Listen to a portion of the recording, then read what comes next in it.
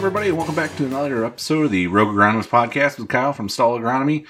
And this week's topic is going to be another interesting one. I call it the neighbor syndrome, and it's something that everybody always talks about. It's something that I've always noticed in my career. It's definitely a thing in agriculture. We're always worried about what the neighbor's doing. There is a famous tweet that was sent out a couple years ago, and I think somebody posted it was like 10 o'clock in the morning. There's no way we're planting today. It's too wet. It's too cold. There's a cold rain coming. I'm not going to plant. I think it was like 11:30. Well, the sun came out. Maybe we should go look at fields. Nah, it's too wet. We're not going to plant today. And then it says noon. Neighbor goes out to plant. 1 o'clock. We're planting because the neighbor's planting. And I think it kind of rings true. That's kind of it's a thing. It's a thing we see every year. It's a thing that we always talk about. I get quite a few guys that'll call and do things that they're just goofy just because one guy goes out and plants or one guy goes out and tries combining soybeans. It seems like that always happens where one person goes out and then the whole neighborhood's going by, at least by the next day. So it's definitely a thing. I will say in retail, it was a thing too. I got a friend of mine that posted, and he always used to talk about, he had a manager that would go out and pull a fertilizer spreader around, and then all of a sudden everybody would call in and say that they need fertilizer. They're going to go spread fertilizer that day, and that's honestly, I used to do that too. We used to take sprayers into town, to get work done, and there's a direct way to get back to our office, but then there's an indirect way, which is basically going a few miles out of the way. I always had a few customers that, once they saw the sprayer going around in spring, it could be the middle of March. I would always get a phone call about what's going on. And, so yeah, there was a few times where I took the long way home and, I get a phone call. Oh, what are you guys spraying today? Somebody thinking we got to spray something on alfalfa. And it just, it never ended. It always, anytime a piece of equipment ran down the road or anything, somebody would always inevitably call and want to know what's going on or what everybody else is doing. It's a thing. I just called it the neighbor syndrome. And, the extremes of it are always really interesting. We had, one year where, I had one neighbor using a field cultivator ahead of the planter, and, he calls me. He's like, you can come take a look at my corn. I don't really like how it worked. I don't really think my seedbed was all that great. I don't think it worked up well. We need to kind of rethink what we're doing. So I come out, we're looking at it, and I'm like, oh yeah, there was a few things we didn't like, but overall it didn't do a horrible job. Well then, I think it was within a day or two, the other neighbor calls, and he's using a soil finisher. And he calls and says, my neighbor uses a field cultivator. His stuff looks way better than mine. I got to figure out how to get a field cultivator because my finisher's not doing a good job. And literally is the two neighbors saying that each one of them's, corn looks worse than the other guy's. And, nobody's looked worse. It was basically the same, and there was no difference. It was just one of those things where the neighbor was doing something different, and whatever he's doing must be better than what I'm doing because he's doing it and I should be doing it. And, it happens every year, and and it's always interesting. Like the first day or two of planting, there's always that happening. I think we went out to plant this year, and we did 10 or 20 acres, on the first day. And by the next day, everybody was going. And I wouldn't say that planting conditions were ideal. We just had a field that's, sandy by the river, and that was a good field to start on. And it was just kind of a work the kinks out kind of day. But the fact that we went, everybody else decided that, hey, since they're going, we need to get going. And then this harvest, it was kind of the same thing. We were on the opposite end of that. We were kind of waiting for drier conditions. I think there was maybe two little windows of maybe a day or two, where some people got out and got some beans off, and or corn. And, we were still kind of doing some tweaks and some things on a combine. And I think about 4:00 one day, comes in and he's like, oh, we got to get going. Everybody else is going. We got to get going. And I'm like, everybody else is getting stuck. The guy up the road, he backed out. The ruts are deeper than probably up to my knee. And there's a couple other guys down the road. One of them had to use an excavator to get the combine out, and he only got half of a field done. And by half, I mean he was going around spots and he just picked what he could. On the first day of harvest, you really don't want to be doing that. At the end of the year, if you have to, you'll do it. But, the first day where you're just doing like a half day harvest, you don't really want to go around picking spots. And, and I think the first time that happened, we tried to get going, and then something happened on the combine when we started it up just to run everything. And then the second time, by the time we decided that maybe we were going to go, it started raining within an hour. So, it happens. You get all excited. You get worried about what the neighbors are doing. We're always, I don't know why it is, but it always is that way. Everybody gets nervous when somebody else is doing something. And I'll say that it was the same thing in retail. I would always wonder, if I saw somebody spraying on a day that I didn't think we could be spraying, I would get really nervous, and I would literally get in the truck and just drive around so we could try to find a field so we could get going. You don't ever want to be behind. You also don't want to be the guy that missed out on getting something done when you could. And there's a lot of times where I couldn't find anything and I couldn't figure out what the heck they were doing. There's also days where it was blowing 30, 40 miles an hour and we parked the sprayers and somebody else was still out spraying. That stuff just happens. The biggest thing is always, your conditions and your equipment and your fields and your farms and where you're located aren't the same as your neighbors. We have one field that it's extremely wet, or at least it can be. And ours was really wet, but the guy next to us, it's higher up. It's on a hill. He's got better tile than we do. Ours has a tile that's backed up, and that guy can go a day or two before we can. And this year they had that corn off before we got the beans off next to it. And it just happens that way. And, we could get really excited about it, and we could get all nervous about it. But at the same time, it just wasn't right. I went, I think there was one day this fall I had to run over and check those fields just to see if we could go because somebody was doing a field next to it. And I went and checked them, and I'm just like, man, it is so wet. I could barely walk in this field. And there was another field that I parked my truck up on the road because I couldn't get in the field lane. And, it's just one of those where, you're sitting there and you're like, I could switch to beans from corn, but it's going to take me an hour or two just to get over here and switch. By the time we move everything over, we're going to lose 2 or 3 hours today. And it's supposed to rain tonight at midnight.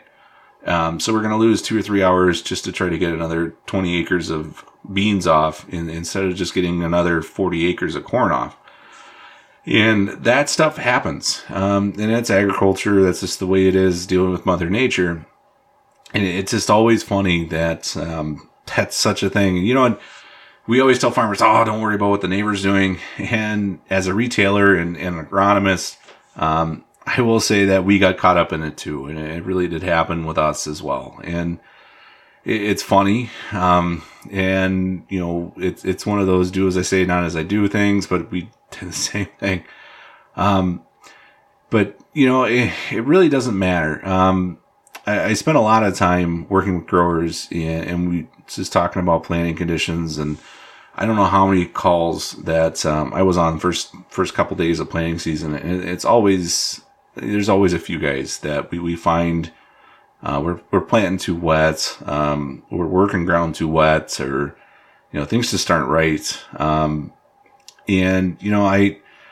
really think that first day of planting, there's guys that just want to get out the door and just hit the ground running as fast as they can.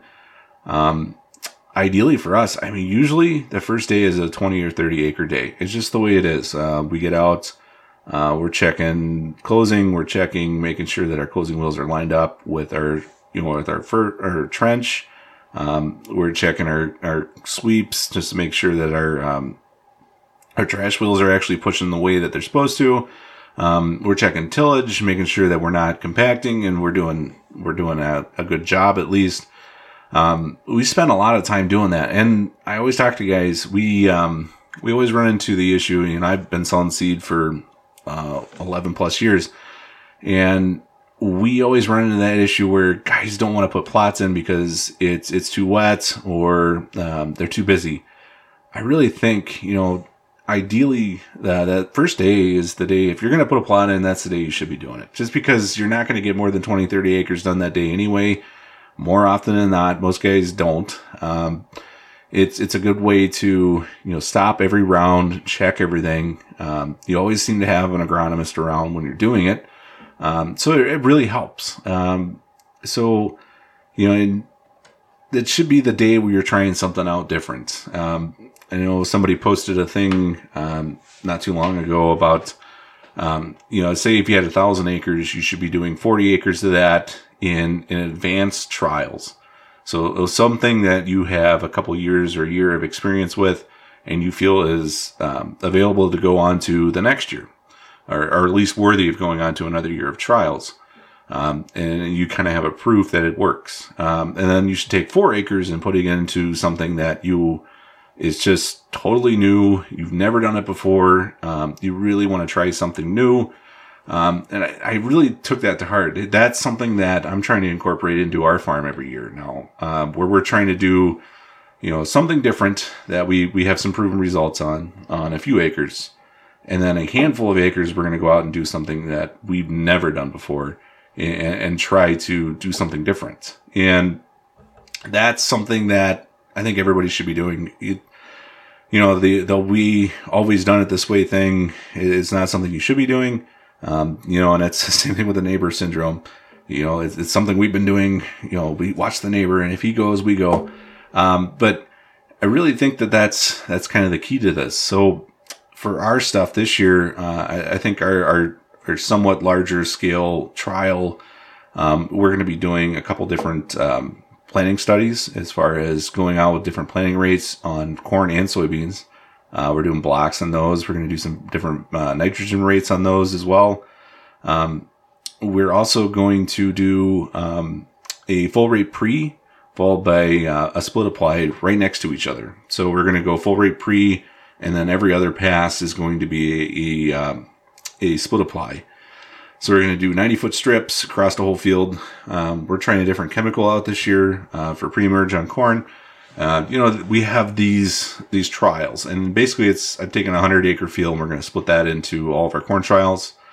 We're going to do our bean trials on a couple farms, and then our more advanced trial is going to be something that we've never done before, and that actually is going to be using a nitrogen model to predict what nitrogen we should be doing. So we always split apply everything. So this year we're going to actually go in and pull out an N model using Pioneer's data sets and our model, so Encirca or granular, and we're going to try doing that. And I think we might only try 40 acres. I'd like to try a couple hundred, but we'll see how that goes. And we're going to pull it up in June when we're doing our top dress and try to figure out what we want to do with that. So, we're going to try it. It's something new. Maybe it's something we're going to do every year. I'm kind of hoping it is. But this will be the first year where we've tried that exclusively on the farm. And soybeans, we have a couple different things we're going to try this year. Going to try different residuals. We're going to try some different herbicides. I think we all need to be trying different things. And am I going to get a return on it? And that's the first thing. So, in 2012, it was really easy to try anything and everything. We literally, in 2012, I was looking for products to throw in the tank and try out for guys. Guys just wanted stuff to try. If I can add 10 bushels at $5, we're going to go gangbusters. It was always interesting. It was fun. We had a lot of fun in 2012 and 2013. In a little bit in 2011. I think that was at 450 range. 2012 was the drought year. So early in the season, we were looking for a lot of stuff. And then about the end of June, we were hoping that our corn would survive, which it did, for the most part. We had some people that did some baleage. They were actually baling up corn stalks and actual corn plants in the end of June. Actually, it was the first week of July. July 19th, we got rain that year, and our clay soils, we actually had a really good year. I think we didn't break any yield records, but we also were better than average, and the price was really good. So that year we had a tremendous amount of different things going on. And 2013 was no different. The weather was different, but we had quite a few guys that had such good years in 2012. We wanted to keep that going in 2013. So once we get to $3 corn, or $3.25, I think it was $3.46 this morning when I looked, which is local, we're not doing as much stuff. So we want to know things that actually work. And I really think, I always say to most of my customers and a lot of my growers, to be honest, I'm worried about what your neighbor's doing or what our neighbors are doing, because I want to know if there's something we should be doing or what we should be looking at. I think our neighbors have expanded. 20 years ago, your knowledge of farming outside of your local town was basically relegated to magazines and newspaper articles. Now we're getting to the point where I can talk to somebody from Texas about crops, or I can talk to somebody from, different states all over the country, about what they're doing.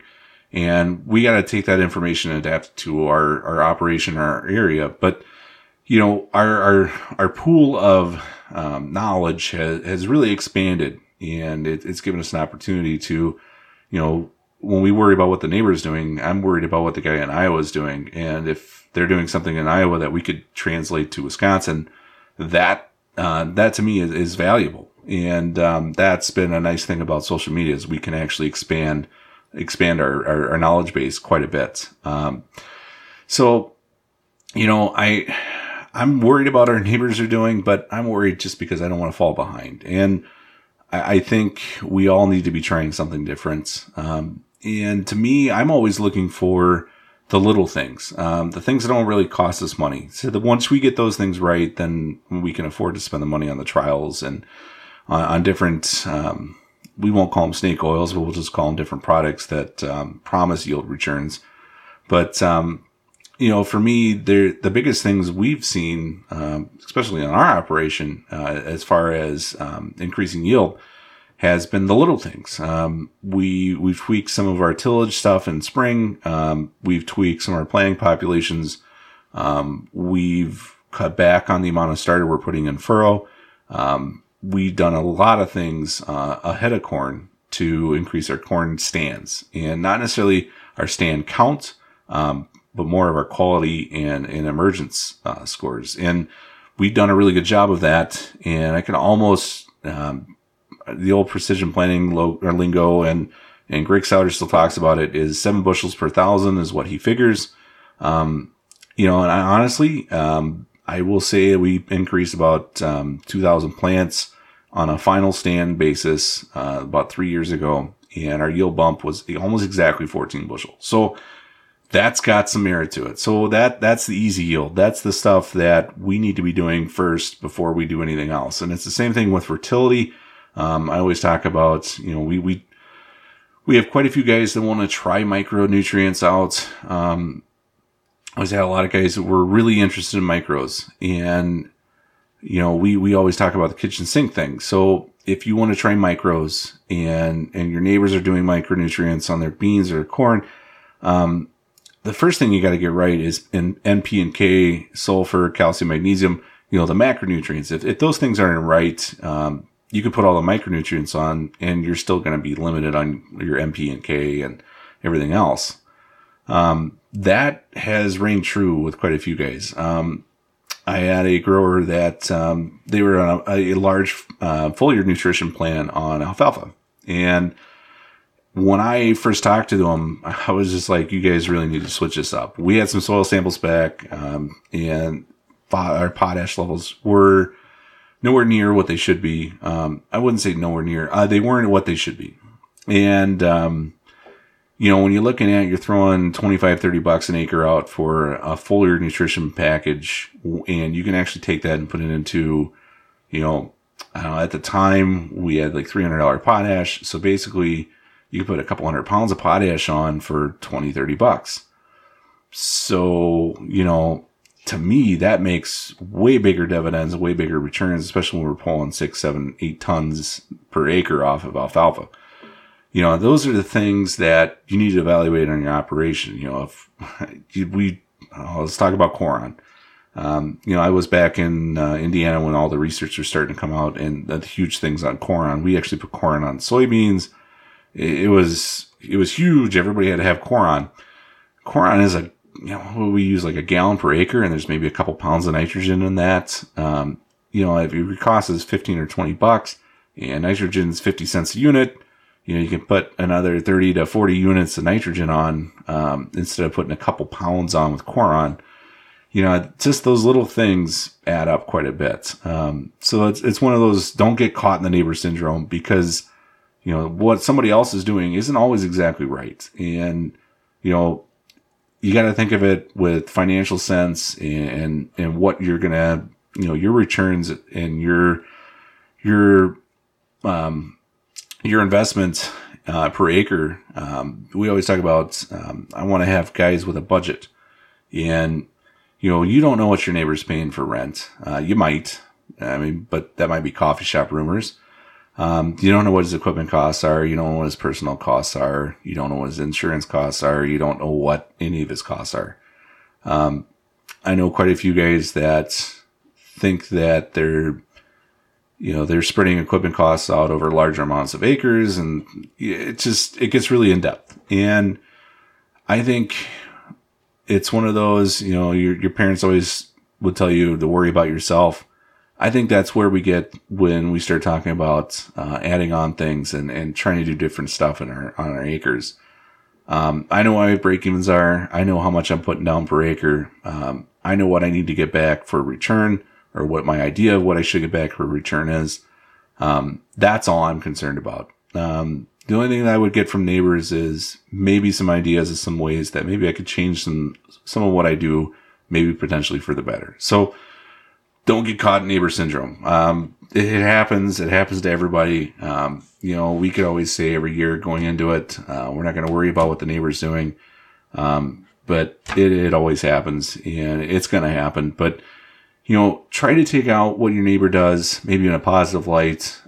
Try to bounce ideas off of people. To me, my plan is to cast a wide net. I want to look at what other people are doing in different states. It's kind of cool when you look at what other people are doing in different states, and you've been doing it for 2 or 3 years. So, we have a lot of guys from Illinois this year, or last year, and Indiana, talking about sulfur on corn and how important that is. And we've been putting sulfur on corn for the last 5 or 6 years. So it's kind of cool when you maybe are ahead of the curve a little bit. So don't worry about neighbor syndrome. It happens. So, anyway, I'm still working on some guests. Actually got quite a few messages lately about people wanting to get on. This is going to be kind of interesting. Stay tuned. I should have plenty of episodes, hopefully before spring, and hopefully I can get some episodes in spring. I have no clue what my schedule is going to be like. I am not sure if I'm running the planter tractor, if I'm going to be running tillage. I have no clue what's going on yet. This is all up in the air. We're still learning each other. There might be days where I'm running planter and then get yanked out. Who knows? So this is going to be fun. Got quite a bit of stuff going on. We're starting to finally thaw out. So we're going to start delivering seed like crazy. So this is going to be real fun, real quick. So anyway, stay tuned for future episodes.